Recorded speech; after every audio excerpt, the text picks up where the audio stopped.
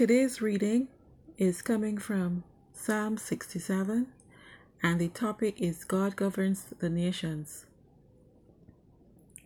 God, be merciful unto us, and his face to shine upon us, that thy way may be known upon the earth, thy saving health among all nations. Let the people praise thee, O God, let all the people praise thee. O let the nations be glad and sing for joy, for thou shalt judge the people righteously and govern the nations upon earth. Let the people praise thee, O God, let all the people praise thee. Then shall the earth yield her increase, and God, even our own God, shall bless us. God shall bless us, and all the ends of the earth shall fear him. The psalmist is reminding us of God's plans for his people when he first called Abraham. God chose Abraham so that through his descendants, God's love for us would save us from making mistakes, and we would be known by the nations of the world.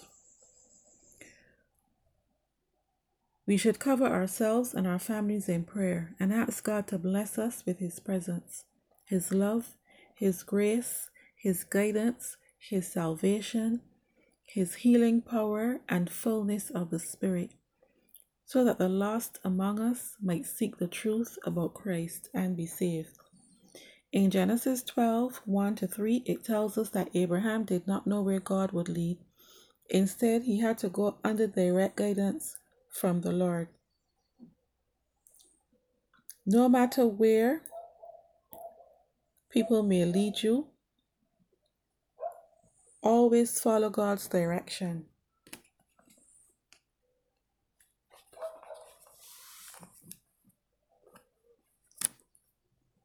The Psalms is also showing us that in the midst of whatever is going on in our lives and the world, that he is still in control.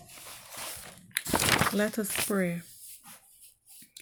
Thank you, God, for being merciful unto us. Thank you for blessing us and causing your face to shine upon us, that your ways may be known upon the earth.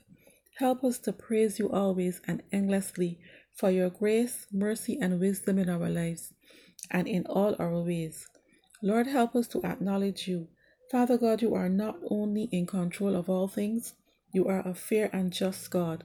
Lord, we ask that by your Spirit you would be with us, that our faith would not rest on the wisdom of men, but on the power of God. Father, we give you praise in Jesus' name. Amen.